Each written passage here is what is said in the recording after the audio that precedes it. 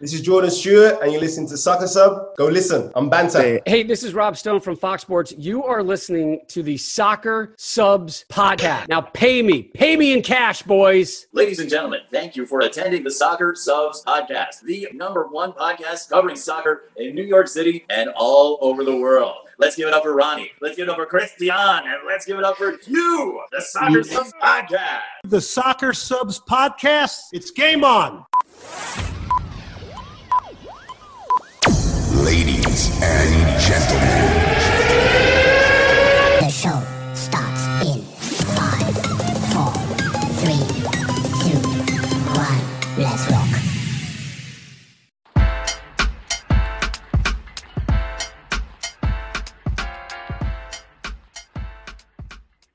What's going on, everybody? Welcome to the Soccer Subs podcast, episode 35. My name is Ronnie. I am your host, joined here by my 3 Soccer Subs co-hosts, Christian, Hugh, Eric. Fellas, how you guys doing? It's been a while. Before we get to you guys, I just want to say real quick, Christian and I had a great time at the MLS All-Star Game in LA. It's been a crazy week. How you guys doing, fellas? Like you said, Ronnie, a massive thank you to everyone who we had a chance to meet in LA. What a pleasure it was to be at the MLS All-Star Game. And wow, number 35 with massive transactions going on in the world of soccer. Listen, number 35, the number of Alexander Zinchenko, a.k.a. Baby Kevin De Bruyne.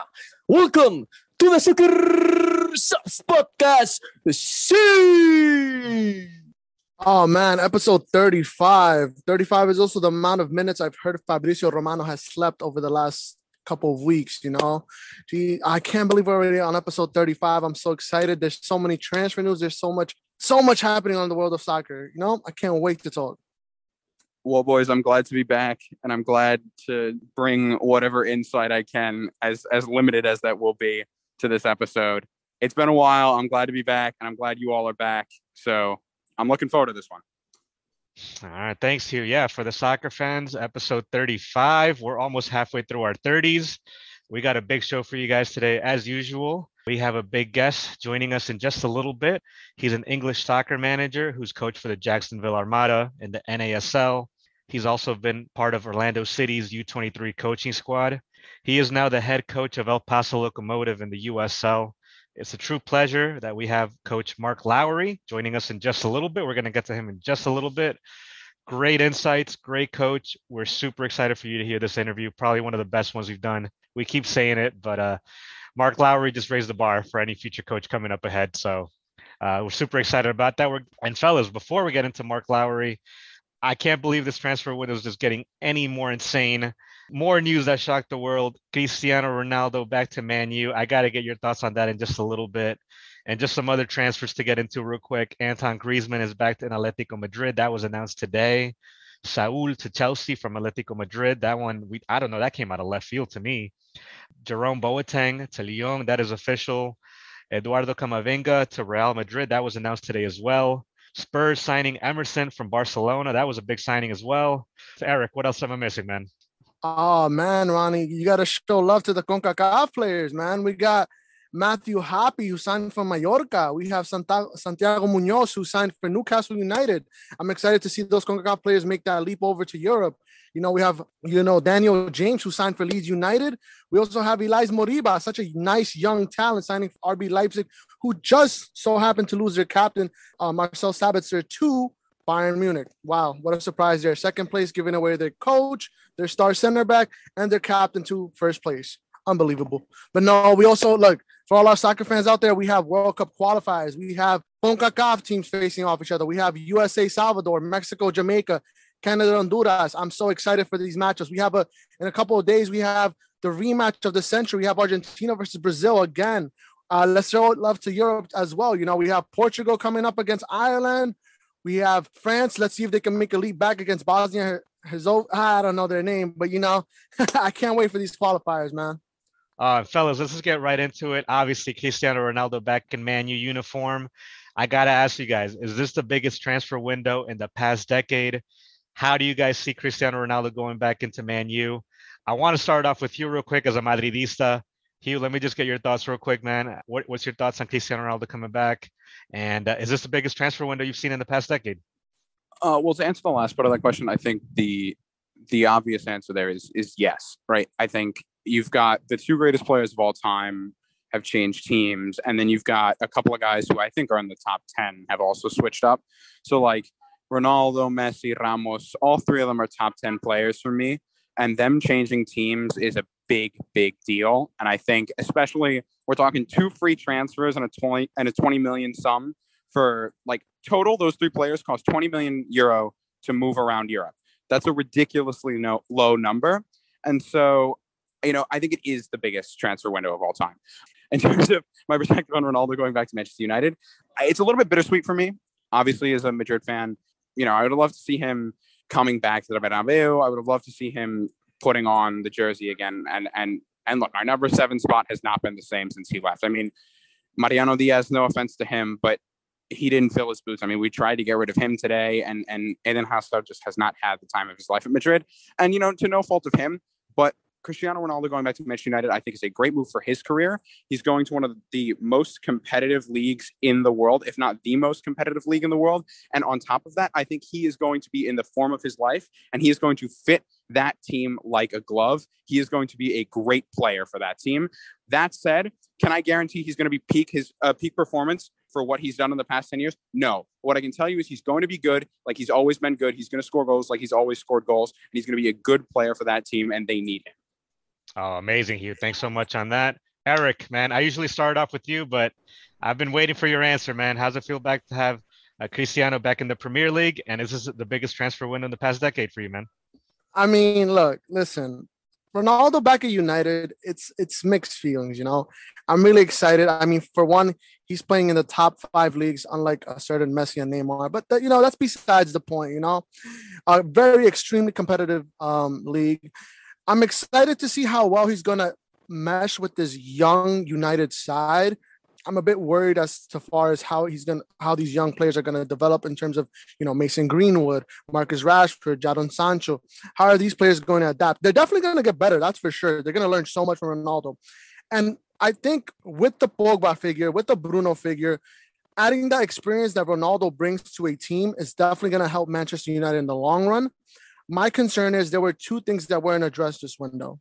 A center defensive midfielder, which they desperately need. And I'm still not convinced on Ole leading this team. I do not believe he has. I think he's more of a player coach. Tactically, I think he still has ways to go. And I think United make it to second place and maybe are bounced out of Champions League early on in the group stages. As far as the biggest transfer window, for sure. Listen, there were so many moves that happened. I just, Griezmann going back to Atletico, it's crazy. It blew my mind. Obviously the 2 GOATs moving teams. I'm excited to see how these teams are going to develop. Look, I think there's definitely going to be some shifts in terms of the league quality. Premier League, for sure, I think it's at its highest level that's ever has been. All the top teams are competitive except Arsenal. Sorry, Arsenal fans. You guys are just still sad, still down bad, as they say, But no, it's so competitive. You have Liverpool, City, Chelsea, United. All those teams have what it takes to be champions. It's a matter of like, it's a horse race. It's a 38-game horse race. You have to be consistent. It's just unbelievable. But look, I'm going to throw a hot take there. I believe that next summer may even surpass this in terms of not even just actual signings for like a transfer amount, but there's so many free agents that unless clubs secure them now, it's like you're going to be seeing so many players walk for free. I'm talking Mbappe. I'm talking Goretzka, Paul Pogba, Paulo Dybala, Lorenzo Insigne, Dembele. All these players have expiring contracts. And I'm wondering, are they going to renew them? You know what? I think next summer might be even crazier. Well, where do we start? I think Messi alone had already such a big impact in the transfer window. Now, with Ronaldo coming back, I think it's even bigger. Now, the only thing is that, guys, this is something that we have to talk about. Ronaldo initially wanted to go to Real Madrid, but no team showed interest in paying that fee to get him back. So that's one of the things that I'm mostly surprised. And all of this happened because of Harry Kane. I'm sorry, but it's the truth, because everything had to take in consideration. City wanted a striker, and essentially they wanted Harry Kane. They couldn't get it. Then here comes Ronaldo's agent and offers him the player. They said, man, well, we got to think about it because, Ronaldo, his ego, will he fit in the team? And, just because the thought of having Ronaldo play in City, Man United were like, okay, we didn't want him earlier in the year, but maybe we want him now because of his legacy. So everything has to do with pride, with not seeing Ronaldo wearing the blue shirt. So it really wasn't meant to happen, but it did because they were really waiting for Ronaldo to finish off his contract and maybe next year come back to United. So one of the things that surprised me is the development on how Ronaldo actually came back to Old Trafford. Now, speaking on the effectiveness on how will he perform with the team, it's going to be challenging because the best finisher in the club is Greenwood. He's 3 for 3 in the league so far, 3 goals in 3 games. And I'm not sure who's going to sit down. I'm not sure if you're going to let Marcus Rashford sit down because he's also been performing well, I guess, in the last couple of seasons with United. Will Pogba play it as a holding midfielder alongside with Fred? Or is it going to be McTominay and Fred? Something's got to give. The deadline is over. So Ole has a very big task ahead of him trying to put all the pieces together. But there's no doubt that Ronaldo will perform. I mean, he scored 36 goals in the last season. He scored 37 the season before that. So he's a 30 and plus guy that he will definitely be a danger inside the box. Now, one of the things that Guardiola said or what has been stated before is that he has the worst pressing stats in Serie A, because he doesn't track back. He doesn't run. And Guardiola's team is all about running. So one of the biggest things is that will Ronaldo be encouraged to perform for the team? Will he be a team player? I do hope so. I think it's beneficial for both the team and the player. You have Pogba, who sometimes plays well, sometimes doesn't. I think having a big figure in the team like Ronaldo will probably push Pogba a little bit more to play more intense each and every game. So I think it's a win-win. I think Man City was used just so Manchester United can pull the trigger. It's one of the most fantastic stories in the summer. It makes Antoine Griezmann's move to Atletico Madrid seem so small. So that's how big this transfer window is. And I'm just completely shocked that everything has happened in the last couple of days. Well, yeah, if I can just interject something there, I think Paul Pogba was linked to Real Madrid for a very long time. Paul Pogba has always wanted to play with Cristiano Ronaldo. The fact that he's getting the chance now, the fact that he's coming into one of the better spells of form at Manchester United for him, I think is really, really crucial to his success this season because it's a player he's always wanted to play with, and he's getting the chance to play not just alongside him, but alongside him in a team of equally as good, talented players. So I think you're going to see a huge uptick in Paul Pogba's game. But the other thing, like Christian said, the domino effect in this, Antoine Griezmann going to Atletico Madrid, and then at the same time, Luc de Jong coming from Sevilla to replace him at Barcelona on a 1-year loan. Like every single thing in this transfer window has been a domino effect from another thing, which to me makes it not just the best transfer window, but one of the most entertaining. Because if you were really thinking about it 2 weeks ago, there's probably somebody who predicted all of this was going to happen. And that person right now probably feels like the smartest person in the world. Because believe me, I was nowhere close to thinking any of this was going to happen. And I'm not going to say I'm a transfer genius, but I like to think that sometimes I can predict the Fabrizio Romano tweet. So, somebody out there who's thought of all this, like kudos to you. But it definitely could have been done. And it definitely could have been done like a chess game because that's how it happened. A big round of applause to all the agents out there who made this happen. One of the craziest stories we've ever seen so far. Yeah, it's crazy how the last episode we called it News That Shocked the World. And this is like part 2 to that, a follow-up to episode 34. But I'm excited to see Ronaldo back. I mean, I agree with Eric, what you said, man. The Premier League is probably at its most competitive nature as it can be in these past few years. I'm excited to see, Rafael Varane just got back to Man U. Seeing 2 teammates compare back up, Bruno Fernandes connection with Cristiano. I think Cristiano is definitely going to raise the bar for the team. Like you said, Christian, it's going to be interesting how Cristiano is going to incorporate with that team with Pogba and everyone else because so many different types of playing styles. But that's what makes it so interesting. And we already saw Man U's stock rise like 8%. And I think they already got like 3 more million followers than what they already had, which is insane. I'm sure the Cristiano Ronaldo jersey, once his number gets announced, is going to sell out in a few minutes. And I already know that Cristiano's post saying that he's going to ban you already topped Messi. So I feel like these two GOATs always try to top each other without even wanting to. Man, that's a beautiful game right there. And all right, fellas, one more question before we get into Mark Lowry. Obviously, Ronaldo is back. I know last episode we talked about our predictions, who's winning the Premier League. Eric, I got to ask you real quick. Are you still sticking with Chelsea? Christian, are you still sticking with City? Hugh, I want to hear who you still got. Does this change anything for who's winning the Premier League?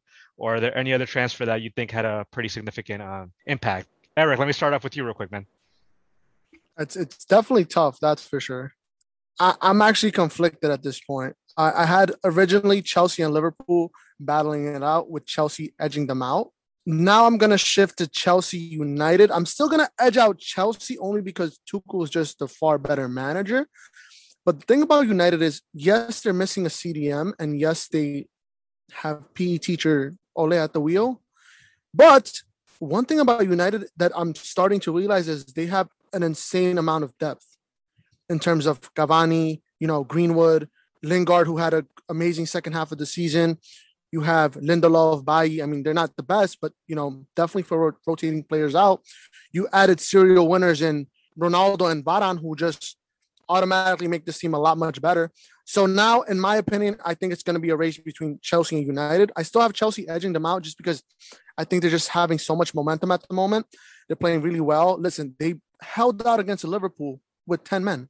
They had 10 men in their team, and they held out an insane Liverpool who just presses you and attacks you all day. They held out, and I think Chelsea, they're determined. And you know what? This season, I'm challenging Werner to prove me wrong. You have Lukaku in that team who's been added to your team. Listen, Werner, if you don't perform, if you don't perform, Lukaku is going to eat your food. That's it. He's going to score all the goals. So step your game up. But Chelsea all the way. All right. And Hugh, you weren't part of us with episode 34, but I got to get your takes. Who's your favorite to win the league? Does Ronaldo coming back to the league change everything? Yeah, Eric, I really liked your turn of phrase there that Lukaku's going to eat Werner's food. But to be honest, man, Romelu Lukaku got a digestive issue fixed when he was in Italy.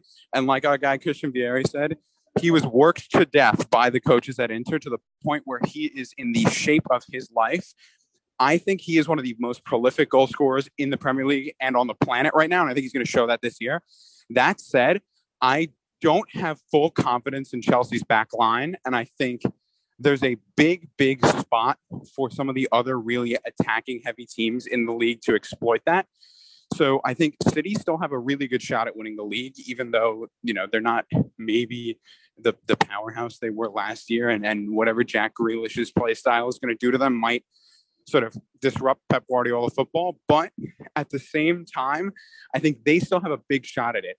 My underdog, though, for the top four is West Ham, because I think as a team, West Ham is going to really push on what the Premier League has been sort of stagnant with for the past couple of years. I think last year was a sort of a wake-up call to the rest of the Premier League that you can't expect Thomas Soucek and Antonio. You can't expect them to be mid-level players. They are top-level players, and they're going to show that.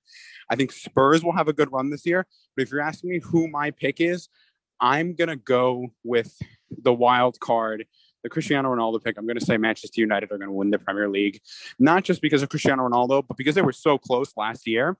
I think another year is going to let them be a bigger unit, but also a bigger unit that has maybe what was that missing piece, which was somebody who was just an out and out prolific goal scorer. And I think if you've got Cristiano Ronaldo netting 25 goals this season, even if it's not 30, if he nets 25 goals this season, Manchester United have a really, really good shot at winning the league. Thanks for that, Hugh. And Christian, are you still sticking with City, Christian? I mean, just to piggyback on what Hugh said, Pogba and Bruno Fernandes are going to have the time of their life crossing balls to Ronaldo, because that's going to be an aerial threat for any team. Now, Ronnie, I mean, people just forget very quickly what Guardiola did with City last season. And they added Jack Grealish to the team. So, yes, they still need a forward because Agüero left, but he wasn't really playing much. And this team really is more like a compacted team that, do they really need a scorer? Yeah, that would have been nice. They would have definitely enjoyed Ronaldo. But they're just a tough team. And I think people also forget that this is not a one-lap race. This is a marathon. So whoever has a deeper squad, something like Eric touched on, is what's going to end up deciding who's going to win the league. Now, with that being said, I mean, Chelsea, they got to be careful with their defenders because they lost Zuma. They transferred Zuma. And now what happens when somebody gets injured? Let's say Rudiger gets injured. That's a big loss. And I think, like you said, Hugh, the defensive line could suffer if they go through injuries. Now, Lukaku probably is a bigger move to the Premier League than Ronaldo, but not because of the name, obviously, with all due respect, but because of what you guys have been saying. He's just being efficient day in and day out in the last couple of seasons. So it's hard to say. I'm going to stick with City, man. I mean, Guardiola just beat 2 teams back-to-back 5-0. Obviously, they're not a strong team, and Arsenal right now fighting relegation, just like you said, Eric. It can be considered a real challenge with all due respect. But, I'm sticking with City, man. I feel like for next episode, I want to hear from the Arsenal fans for episode 36, man. We got to have an Arsenal special for episode 36. But I think I'm also going to stick with Chelsea, and it's definitely going to be a close race with Man City. And I think Man U probably right there on third. The only reason I'm probably picking Man U on third, I don't think things just happen like magic. Ronaldo coming in and bam, they win the Premier League. I think they're going to have their challenges adjusting just like any other team. Don't forget, Ronaldo came into Juve and, they didn't click right away. So it's not like Ronaldo's going to come in and bam, they're going to win the Premier League to me. Like Eric said, let's not forget Tuchel's still Tuchel, Guardiola's still Guardiola. So I think those are safe bets to still go on. And don't get me wrong, Man U is definitely creeping up on second, third, somewhere in there. And who knows, but I'm sure we'll stay talking about it more. And all right, fellas, let's get over to our special guest who's been waiting for a bit. We're super excited for this one. He's an English soccer manager who's coached for the Jacksonville Armada and the NASL. He's been part of Orlando City's coaching squad. He's considered one of the best managers in the USL. We got the one and only Coach Mark Lowry joining us all the way from El Paso Locomotive. Super excited for this one. And yeah, let's get to Coach Mark Lowry. He's coming up next. Let's go. All right, soccer fans, we have a special guest joining the show today. He's an English football manager and a former player. He's coached for Orlando City's Academy and the U23 squad. He's also coached in the NASL for the Jacksonville Armada. We simply know him now as the head coach of the El Paso Locomotive in the USL. Oh man, it's a true pleasure to have him on the show. Let's please give a warm welcome to Coach Mark Lowry on the show. Bravo, Coach Mark. Thanks, guys. Coach, that's our little soccer subs intro. We always try to do that. I love it. Coach, a true pleasure, a true honor. We've heard so many good things about you, and of course, the USL being a heck of a league. A true pleasure to have you on.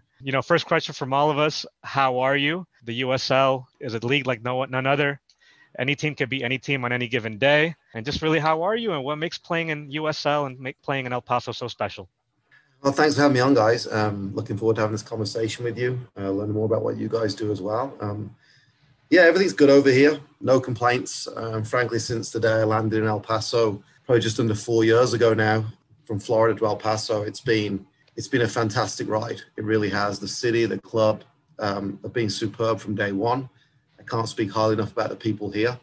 They've made my job easier than it should be by their support, fans in the stadium, the front office staff we have here, the ownership group. Loved every minute of working with them. And obviously this season's going quite well for us. 14 games in, won 9, tied 4, lost 1, I believe is our record, sitting top of our group. So yeah, I have no complaints as I sit here today. We're in the middle of a really busy stretch though. This is tomorrow night we play our 4th game in like 11 days. We're in the middle of like a 5-game stretch in 2 weeks. So busy time, but the guys are playing well. We have a great squad. We can rotate players through to manage these games. So we're really happy with what we've put together here, and we're looking forward to continuing, performing on the field and trying to get good results. Coach, thank you for that. And yeah, like you mentioned, 9 wins, 4 draws, 1 loss. What a heck of a record so far. And I know you guys are a dangerous team when it comes to playing at home. So that definitely to be noted for a lot of USL teams. And Coach, one of our first questions, aside from that, is, Coach, you're still young. You're 35 and you've had such a young, successful career. We wanted to ask you, we knew you were a player prior to coaching and that didn't work out for you. And we've seen other prior interviews that you knew you wanted to be a head coach at an early age, 16, 17 years old. So we just wanted to ask you, how was your first season like coaching? What were some bumps on the road along the way? And just really, from joining Jacksonville or in Orlando, what was that transition like, player to coach? Yeah, it's a good question, and one that I think is relevant to a lot of young coaches out there right now who are trying to figure out where they want to go in the game and what they want to do, and or guys coming towards the end of their playing career, making that transition. So I think it's an important question, important topic. But for me, it was an easy decision for me because my passion for coaching and love of teaching outweighed my passion for playing. Like most kids growing up in England, I did want to be a pro. I was a good player. I had the tools, I had the ability, but I don't think I had the mentality to be a pro. I had more of the mindset of a coach. I was a deep thinker about things. I analyzed things a lot. And I'll be honest, as a player, that might be one of the worst attributes you can have because you need to have a short memory as a player. You need to be able to go out there and forget about everything and just play and be in the moment and, be emotional about things. And that wasn't me. That's not me as a person. I'm more equipped to, breaking down teams tactically and problem solving. And that's how my mind works. And if I'm, something negative happens, I think about it and I try and improve on it. And like I said, as a player, it just didn't line up with going out on the field and playing. It more lined up with being a coach. So I recognized that quite early about myself. So by the time I was 16, I was quite far along in my coach education. Got the UEFA license at 16, 17, was working in schools and academies and with young kids and just loving it and still trying to forge a career as a player. But I knew very quickly, like once I dived into a coaching course, that was kind of me. That was kind of me sold, right? That was the direction I wanted to go in. I didn't have any time constraints on it. It wasn't like I need to do this now and forget playing, but slowly but surely the coaching started to take over. And by the time I was in my early 20s as a full-time coach, working at all different levels and age groups, really loved working with kids. That was another passion of mine. And still to this day, I adore children. Just how the energy and how much fun they have on the field. And that's kind of where it started. My passion for kids, my passion for teaching, and my passion for football lent it to being more of a teacher and a coach and a mentor. So one thing led to another with that as I was kind of going through that process of coaching, and as I was getting, more serious about what direction I wanted that to go in, it went away from working with younger players to, by the time I was kind of mid-20s to late 20s, I already had my eyes set on, I kind of want to start working with older players. Now, is that, young pros, the 17, 18-year-olds, or is that, senior football? So then trying to forge my way and kind of find opportunities. And that was very difficult because as you all know, if you haven't had a good career as a player, it is very difficult to get in the pro game as a coach. Not many clubs or people are willing to give opportunities to people that haven't had a big playing background. But coming over to America, I found there was a lot more opportunities for me with regards to that. Working with Orlando City in their academy was great. Got to know Adrian Heath really well. Learned a lot from him on how to kind of, what training sessions look like at the first team level, how he managed players, the way they played. I really did learn a lot from Adrian. And then I was in the academy at Orlando, and I was always looking for the next opportunity. And I felt the opportunity to go with Orlando City into their first team, into the first team squad as a coach wasn't really there for me. They just made the move to MLS, which actually made the jump even more difficult. So then Jacksonville Armada, just down the street, they were in NASL at the time, and they had a good academy. Very familiar with them over there. I had some good connections with Jacksonville. So kind of made the jump over to Jacksonville. And one thing led to another very quickly. In Jacksonville, it went from being an academy coach to an assistant coach of the first team, the interim head coach, then to the true head coach, all in probably the space of 18 months. They gave me an opportunity. People in that club, Nathan Walter, Eric Dade, even Tony Miola bringing me onto his staff, were fantastic for my development and just giving me the opportunity to show that I could do it at that level with men, with senior players, with experienced players, that this was their job. This was their livelihood, right? It's a whole different ball game to teaching kids, right, to teaching adults. The football's the same, and I'll say that at every level, the football is the same. It rolls the same way. There's 2 goals, there's 22 players. That never changes.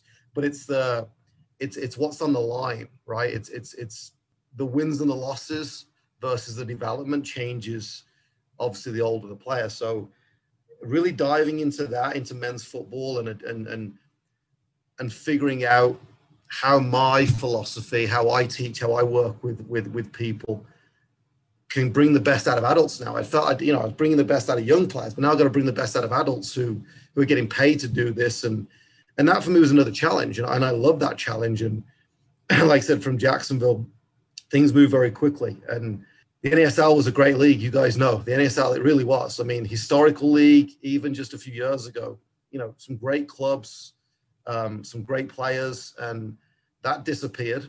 So then we were kind of stuck. I was like, well, good. Kind of my career in senior football as a coach, is it over? Is that it? Was it just like 2 years with Jacksonville, and now where do I go? So USL was obviously the natural transition for me, and the franchise here in El Paso came around at the right time.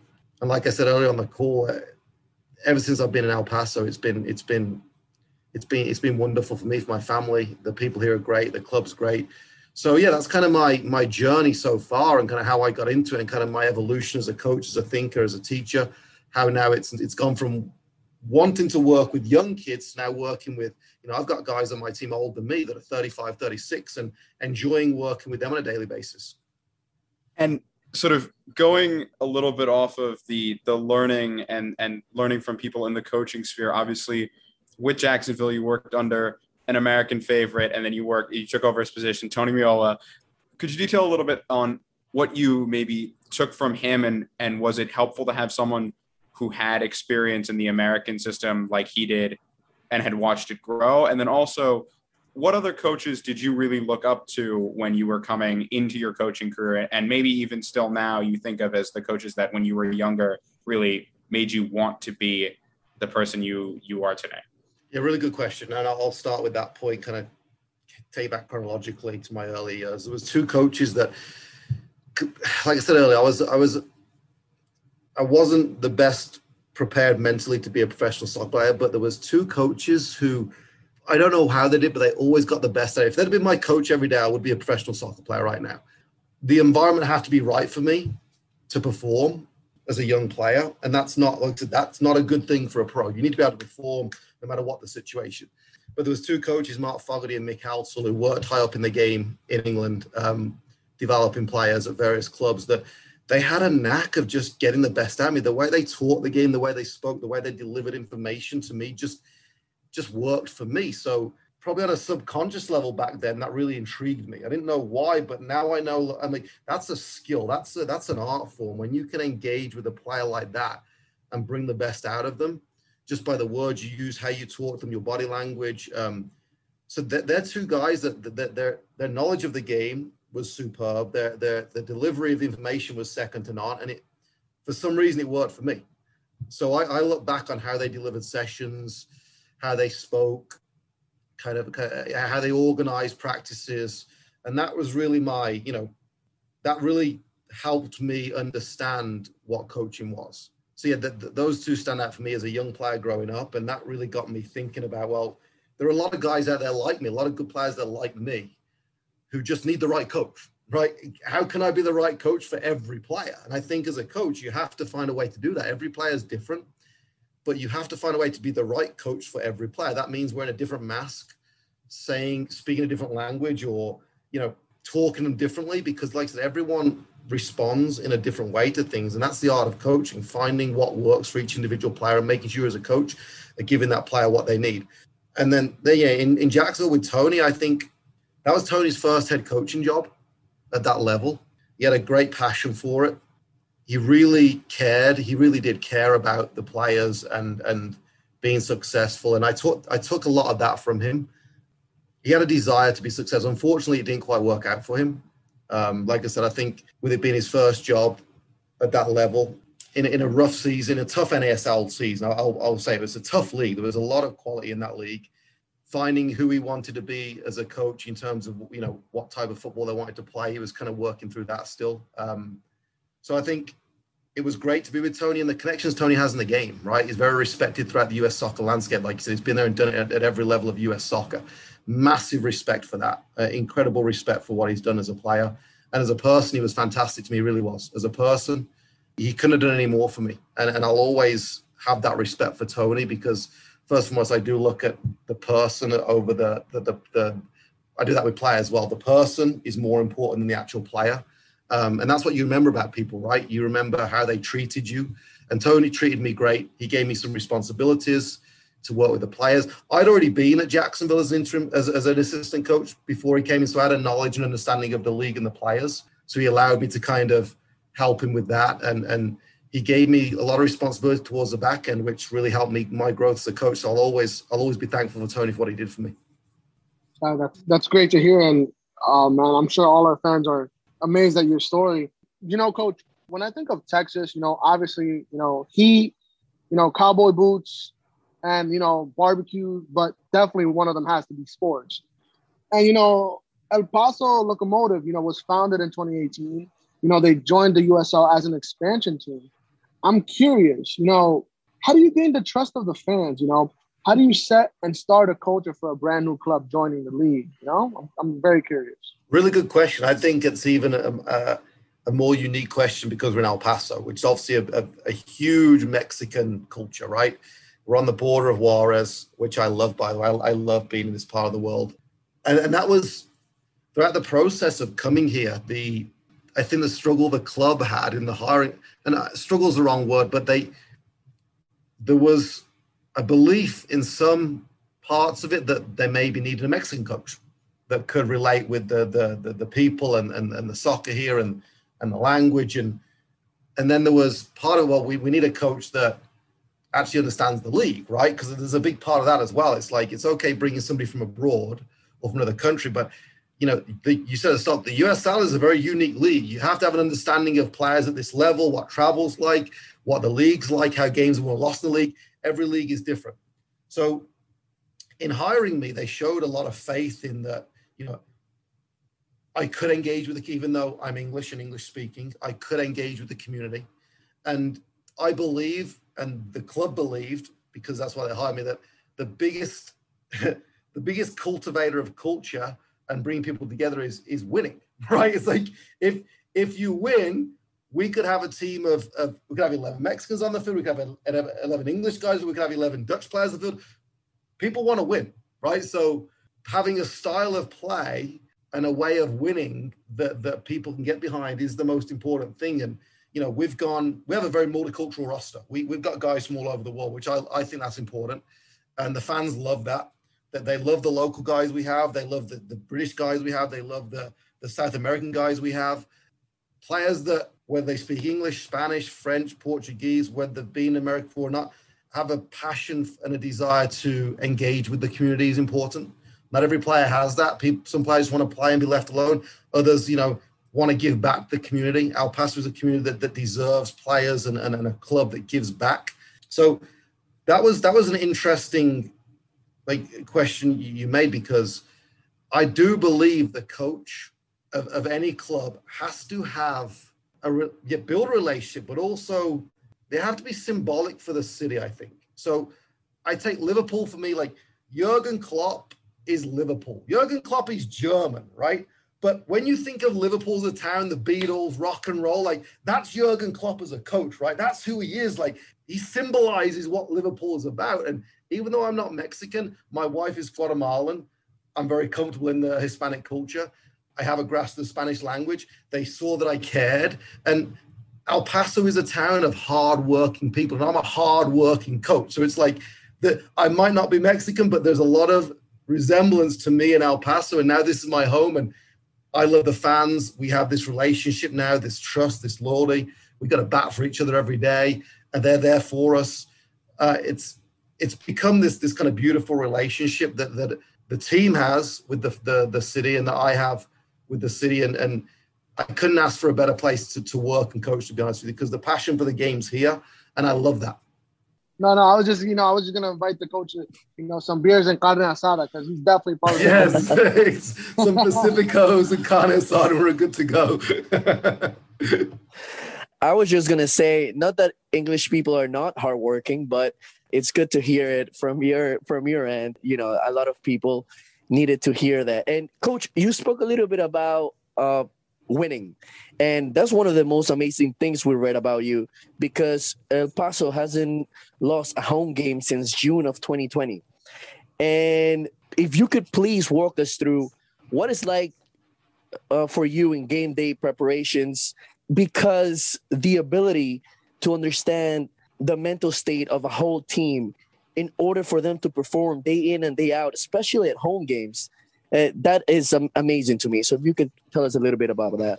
Yeah, it's difficult, but I think the most important thing is to be consistent. There's a routine about your work and preparation that when you have a routine that's successful, sticking to it, because the players become familiar with it, and with familiarity, it breeds confidence. If the players are familiar with a way of doing things, and you're not changing things all the time, and the players get confident in the process, and then it really starts to take care of itself. And win, lose, or draw, don't budge from that. We lost our first home game ever here, right? We conceded after 12 seconds of our first ever home game.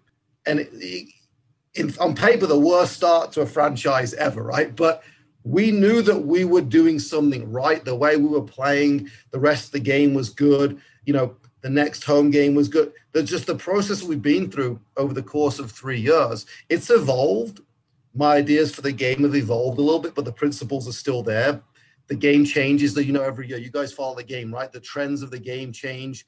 Every time there's a Euros or a World Cup, there's different things that teams are doing now. And so we've just stuck to a process from day one and a belief system. And we've recruited players that we believe can execute it. And that's the key part. It's getting the right people around you from a players and a staff standpoint that are on the same page, that are willing to work hard every day, whether it's a Saturday game, a Wednesday game, an away game, a home game, and having a process and tweaking the process as you go, because you want to keep improving the way you deliver things, the way you do things. But we've been very consistent with our approach to games, our preparation, how we go through the week, the meetings we have to deliver information to players, to the group, to units. We do that throughout the week as well. So I think it's just a case of being consistent and sticking to your beliefs no matter what happens. And I would say initially, I probably gave too much information to players. And this is kind of my evolution as a coach. Initially, I probably fed the players too much information on the opposition and overload them a little bit throughout the week. And actually, as I'm growing as a coach, I don't know that I'm getting better at delivering information, or my belief in how much information they need is changing, but giving them less, it feels like I'm giving them less and less. The week now is divided more where it's 50% they're playing and 50% information, where before it's probably 25% playing, 75% information. So, and like I said, I don't know whether I'm getting better at delivering it and being more concise and efficient about that, or, I'm starting to believe that how the players feel throughout the week in terms of the spirit of the group and the chemistry of the group, is that more important than the tactics? And I think that's like a question I don't have the answer for, but it's one that goes through my head all the time, right? Is having a group of guys that are bought in, invest in each other, loving each other, willing to run through a brick wall for each other, and the spirit and the care is there. Will that win over a great tactical plan? I think it will. More often than not, I think that wins over a great tactical plan, but the tactics do need to be there. So balancing that out through the week is one of my biggest battles as a coach. I'll be honest with you, that's my biggest battle I have on a daily and weekly basis, is how much of the session is for the player, how much of the session is for me, right? And getting that right throughout the week is just, it's a constant battle I have, and I think I'll have that till the day I end coaching. But I think we're starting to get better at it, and I think that's a big piece of why now I think this run, this run we're on with home games, and we've only lost 1 in 25, 1 in 14 this season. That dates back to last season. Sometimes it's just having a way of doing things and a plan and trusting the players, right? That we've given you the information, we've done our work, go out and enjoy it, go out and work hard, do these things right, and you probably have a good chance of winning. And I like that, because it's not the first time I've heard it, but the art of simplifying the message to the players. Bingo. Something that you develop, right? Over the years as well. Absolutely. Like it's probably been my biggest learning curve as a coach since from day one, kind of my first working with senior players in Jacksonville, the first time I did that to now, which is probably like maybe 6-year span. That's probably the thing that's changed about me the most is how I'm able to simplify now the message so they can grasp it. They're soccer players. They're not Harvard grads, right? We're talking about guys that are very visual and want to be on the field running around and playing, right? So how can we give them a message that makes sense to them to go and perform and execute it? Amazing. And Coach, you spoke about Jurgen Klopp, and it's funny because this question kind of relatable to that because he saw that 4 years ago the team wasn't doing well in throw-ins, so he hired a throwing coach to kind of work in that department. Now this year you bring in, sorry if I butcher his name, is Dominic Casciato. He's assistant coach for attacking principles, and that's something that you wanted to improve. So I kind of wanted to ask you is, how are you able to merge your playing style so he can facilitate his methodology? And what are some of the changes that you've already seen since his arrival in the team? Well, we have about 10 principles of our play. I'll just keep it simple: 5 attacking, 5 defending. It's not exactly like that, but just we have principles for our attacking that we need to do every single game. And principles for our defending that if we do this every single, regardless of the tactics or the lineup, if we do these things every single game, we have a good chance of winning. So we were already doing it with the players. The players have been aware of them for a while now, for a couple of years, right?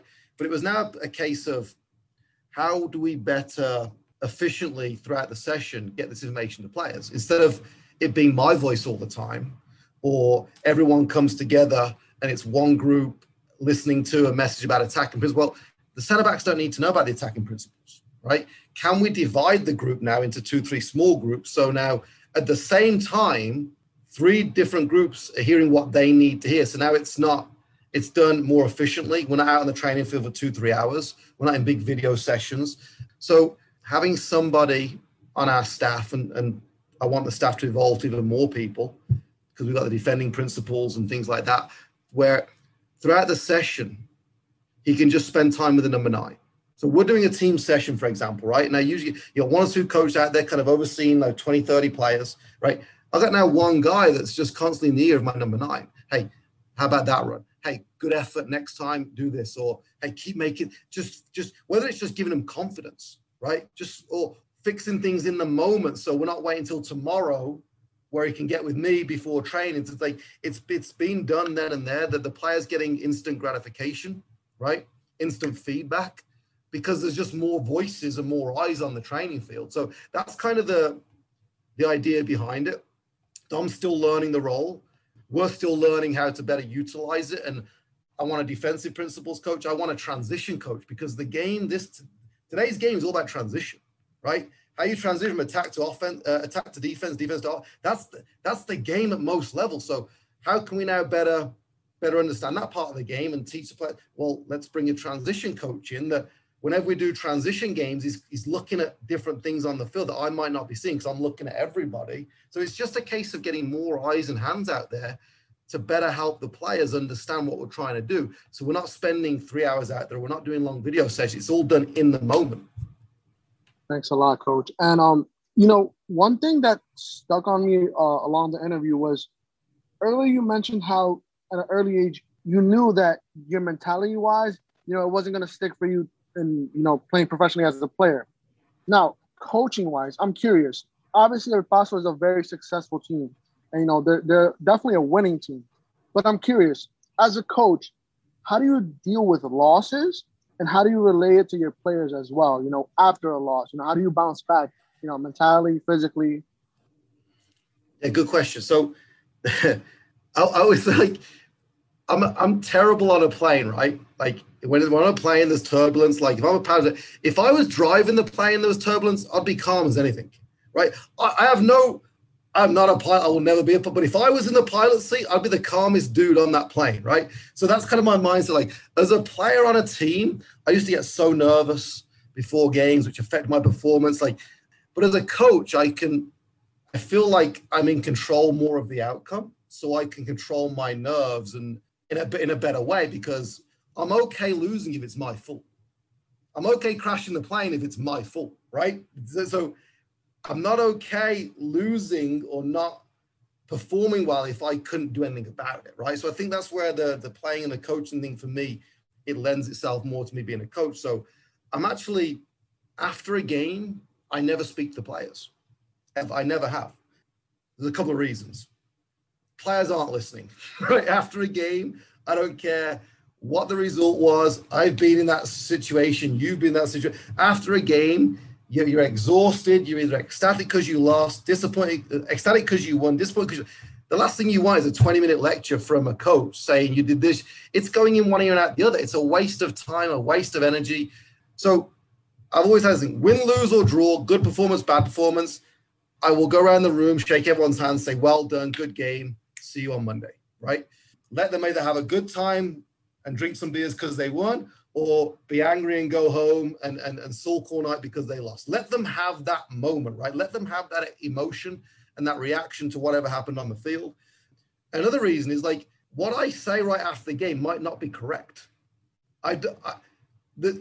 You watch a game live, right? You're in the field, like you have this idea of how the game went in your head.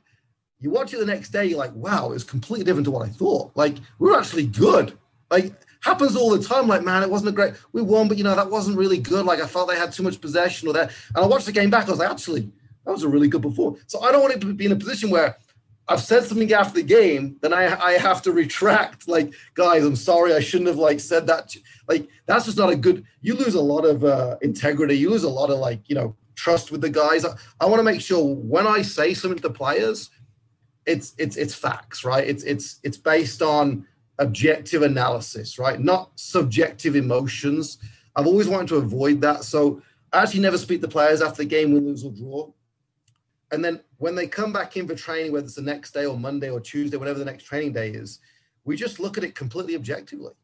These were the stats for the game, right? Yeah, we lost 2-1, but guys, you had 28 shots, 20 on target, 18 from inside the box. Like, I know we lost, but do that again, you're probably going to win, right? So it's like you have to weigh it up objectively and not go at it from an emotional standpoint. So we've always been good with that. We have KPIs that we have for every game that are unique to us, our key performance indicators.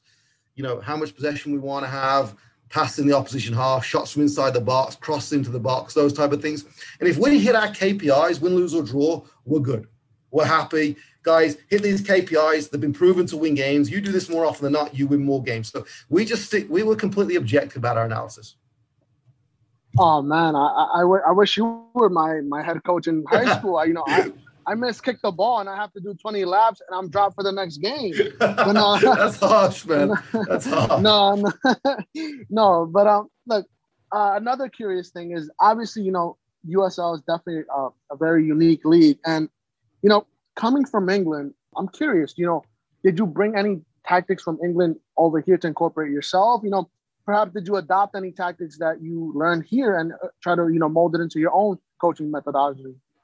Yeah, absolutely. The English game that I knew, being at a lower level, wasn't beautiful. It wasn't pretty. It wasn't about possession. But what it was about blue-collar work ethic. It was about winning tackles, right? It was about duels. It was about second balls and rebounds and all those things. And if you focus on kind of the sexy part of the game, the dribbling, the passing, that's important.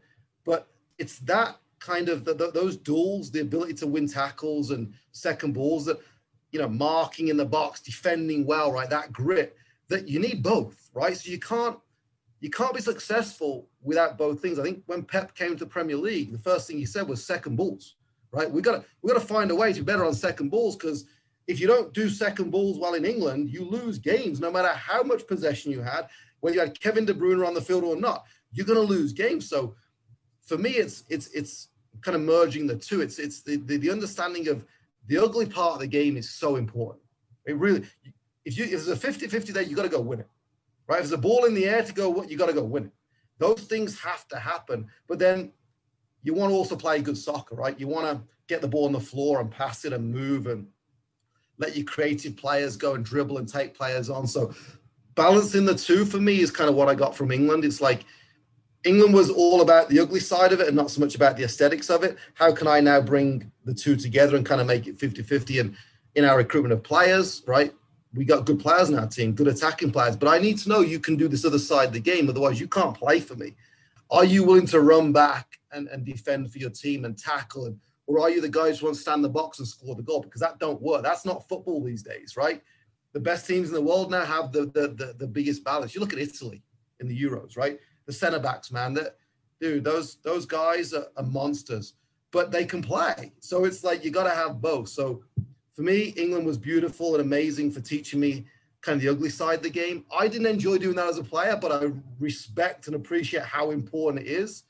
And then kind of bringing now in like the whether it's the South American, type way of playing with, the creativity and the dribbling and then the possession style. It's putting it all together and saying, okay, guys, these are your principles for each one of these. Go and do it, right? I believe you can have all of it on a soccer field. Coach, thank you so much for talking a little bit of tactics. We're almost wrapping up soon, by the way. But just sticking along that path of you talking on tactics, we actually also took a look at your Twitter, and there was an interesting quote there where it says, "We are a team that is obsessed with retaining and regaining possession." So I think that speaks key to what you just talked about. I wanted to ask you, you talked about your style of play. I wanted to ask you in regards to what you look for in players that you bring forward to, or that you recruit to bring to El Paso. What are some characteristics that you look for in new players that you bring along? There's two things that we look for. There's a lot, but the two kind of stand out for the most. One defensively is just their willingness to defend as soon as we've lost the ball, right? It's such an important part of the game, right? Because no matter how good you are with it, you're going to lose possession. You're going to give the ball away. Well, the game doesn't stop just because you lost the ball, right? All 11 players still have to be part of the process of winning it back, right? It's not just the 4 defenders or the midfielders that have to do the work. So even though you're a forward, I'll go watch games where you've lost the ball, and I want to see what your reaction is. Are you a guy that kind of head goes down, arms in the air, like, or are you the guy that immediately flicks that switch to defense mode and then goes chasing and harassing? Because that's the guy I want, the Luis Suarez type forward that will just give that defender an absolute nightmare for 90 minutes, with or without the ball. So it's a player's reaction to losing possession is the most important thing we watch when we recruit a player. Because not only does it show if he's physically willing, capable, it shows if he cares. Everyone cares when they have the ball. Everyone wants to score when they have the ball. Everybody does. It's when you don't have the ball, how much are you invested in your team to go help them try and win it back? It's a key thing. And then with the ball, are they comfortable under pressure with the ball at their feet? In tight areas, can they receive it and be brave in possession, whether you're a number 6 or a centre-back getting a goalkeeper, or a number 10 receiving in a tight area? Can you look after the ball and take care of it? They're the two things that stand out for me when we look at players. If you can do those two things, you can play for me. Oh, amazing, Coach. Thank you so much for that.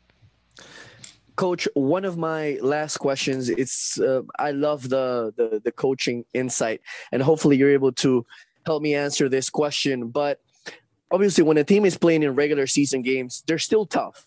But once they go into the playoffs, the tournament format, it's a challenge.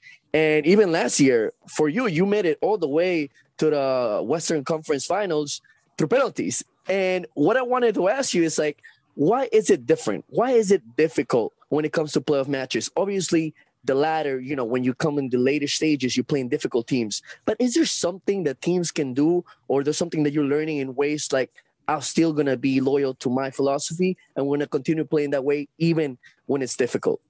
Absolutely, and great question. And it's something that I don't think is spoken enough about. There is league football and there's playoff football. Basketball's the same, right? There's league games and there's playoff games, right? You will never change that. So I want to be a good league team and a good playoff team. Now, to do that, you have to understand how playoff games and finals are usually won. Because there's a higher anxiety level to everybody for those games, you can't avoid that. It's playoff games or finals, or so they're usually won on a mistake or a set piece. So you still want to play your football, but you have to spend a little bit more time looking at those things, right? Avoiding mistakes and capitalizing or defending on set pieces. Mexico, US the other night, 108 set piece. You can't. Big games are won and lost on set pieces. Facts. That will never change in football. Play your style as much as you want in a playoff game, which you need to. It's probably going to be won or lost in a set piece because forwards and goal scorers are more anxious in front of goal because it's a bigger game. Defenders at the back are a little bit more nervous, so they're more likely to make a mistake, commit a foul, commit a free kick. So it's understanding that there are similarities because the game's the game, right? 11v11, all that stuff. But more often than not, playoff games are close. One could be playing 8. A playoff game is going to be close. They're very rarely blowouts. You got to be able to capitalize and manage moments of the games. The first 5 minutes, the last 5 minutes, right before halftime. You concentrate more in those moments, and then you capitalize on set pieces. That minimizes mistakes and gives you a better chance to win the game. That's playoff soccer. There's nothing you can do about it, right? On paper, this team should beat this team 3 or 4-0. In the league, the season they probably did, right? Playoff soccer, it'll never be like that. So understand that and embrace that, right? It's the way it is, the way football is. So embrace that and find a way to win in those moments as well. Coach, thanks for everything. One of my last questions before Hugh finishes it off, but we recently had on Phoenix Rising head coach Rick Shantz, and he gave you a lot of praise in our interview. He said that you were probably one of the best head coaches in the USL, which is, well, we were so excited to speak to you today. Just an easy question. I just wanted to ask you, what's your relationship like with other head coaches in the league? I think I saw an interesting stat that 2/3 of the head coaches in the USL are under 40.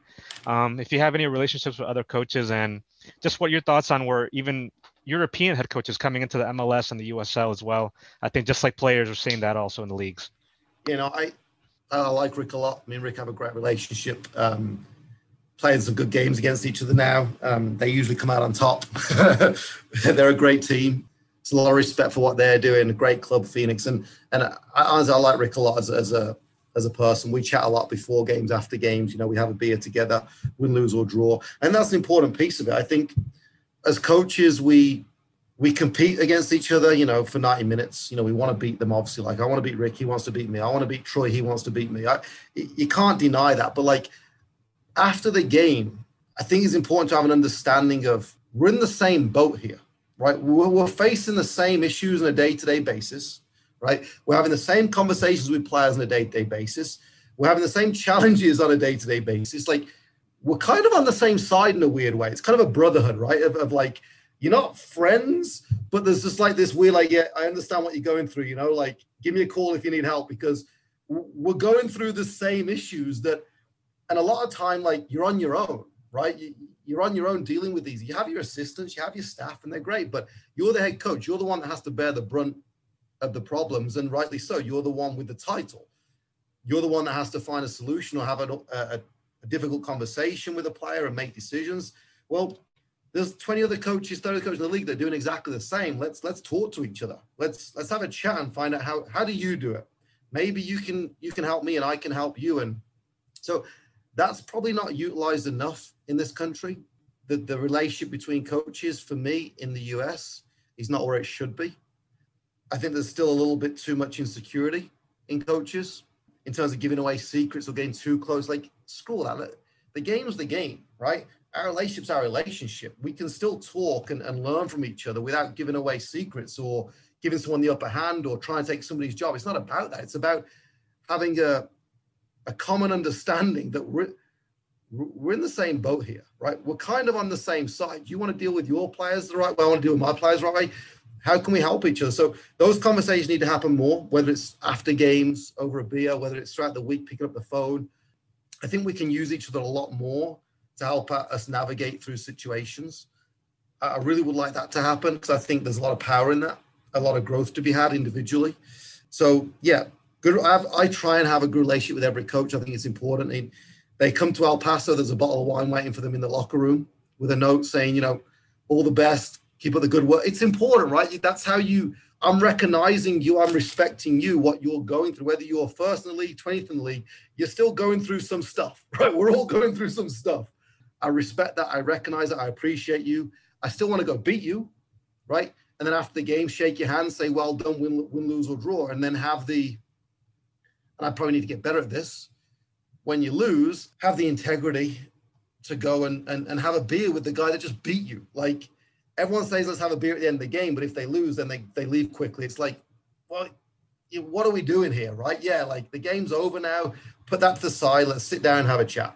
And then, yeah, with the influx of foreign coaches into the country, it's an interesting one for me because I've been here a long time now, so I am English. I identify as English. I have dual citizenship now, but I identify as English. My accent's English. My family's in England. I support Aston Villa. Like, if England play the USA, I want England to win. Like, I'm English. But I feel like I'm an American coach because I've been in the landscape for so long now. I understand the American game. And the American game in terms of how it's played in the field, how the players are, the system, the structure of the leagues, you know, the mechanisms of MLS, how it can be a little funky with the roster building and stuff, and what we deal with in the USL, the travel, how vast, all these things, you have to be here a while to kind of appreciate and navigate. Coaches coming in, they're great coaches.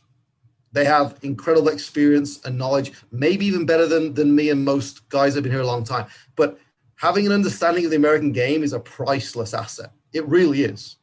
Gabriel Hines at Atlanta, incredible coach.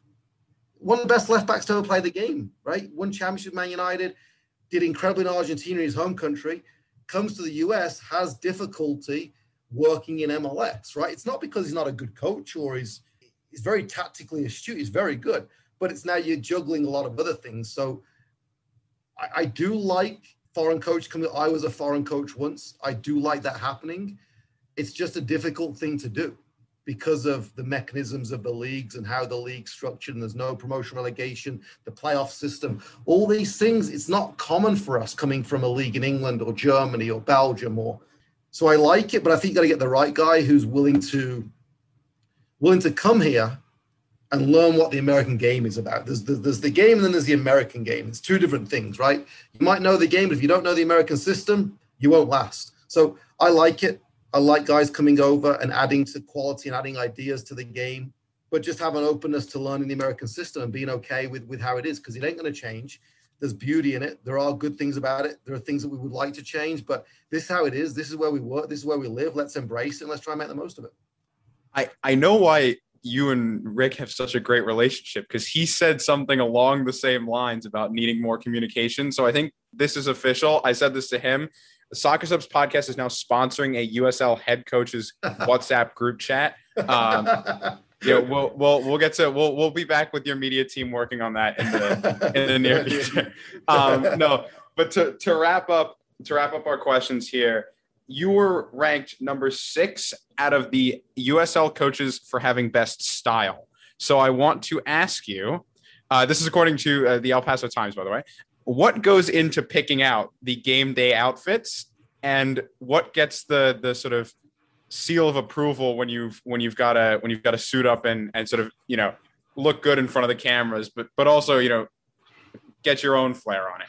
Yeah, good question. I'm not a tracksuit coach. I'm not a suit coach. I'm still trying to figure out what I am, to be honest. I'm still trying to work out that myself. I respect the polos. It's an ongoing process, but I like the polo. You know, when Pep started rocking that polo, I was like, or the sweater. I like, you know, I like that look. So, but it's El Paso, right? It can get hot. So I'm like, I'm very much of we're here for business. We're here, but we got to roll up our sleeves and get to work, right? So I want to look good, but also be able to like get down when I like.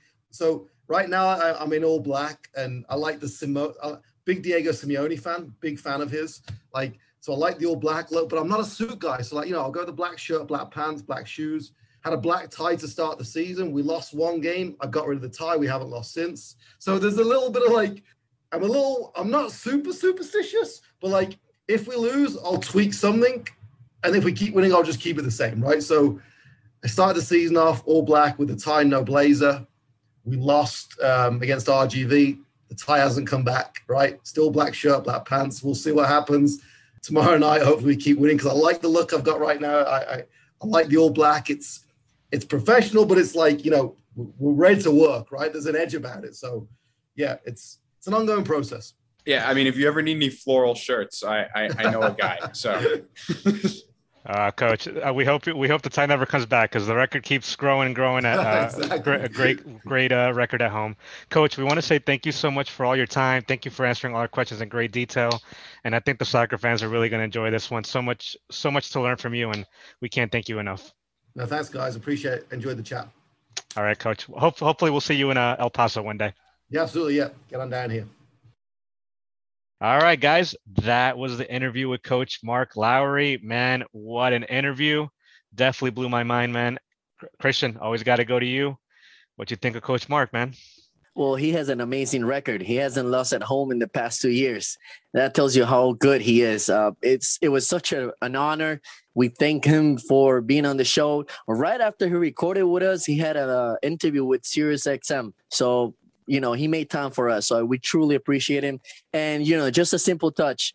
He leaves a bottle of wine for the other coaches to enjoy right after the game, just as a thank you and appreciation note. Just a class act. And someone that a lot of people would like to learn a lot from. So thank you so much for joining us, Coach Mark. Eric, got to get your takes real quick. What you think of Coach Mark, and anything you want to say before we get out of here?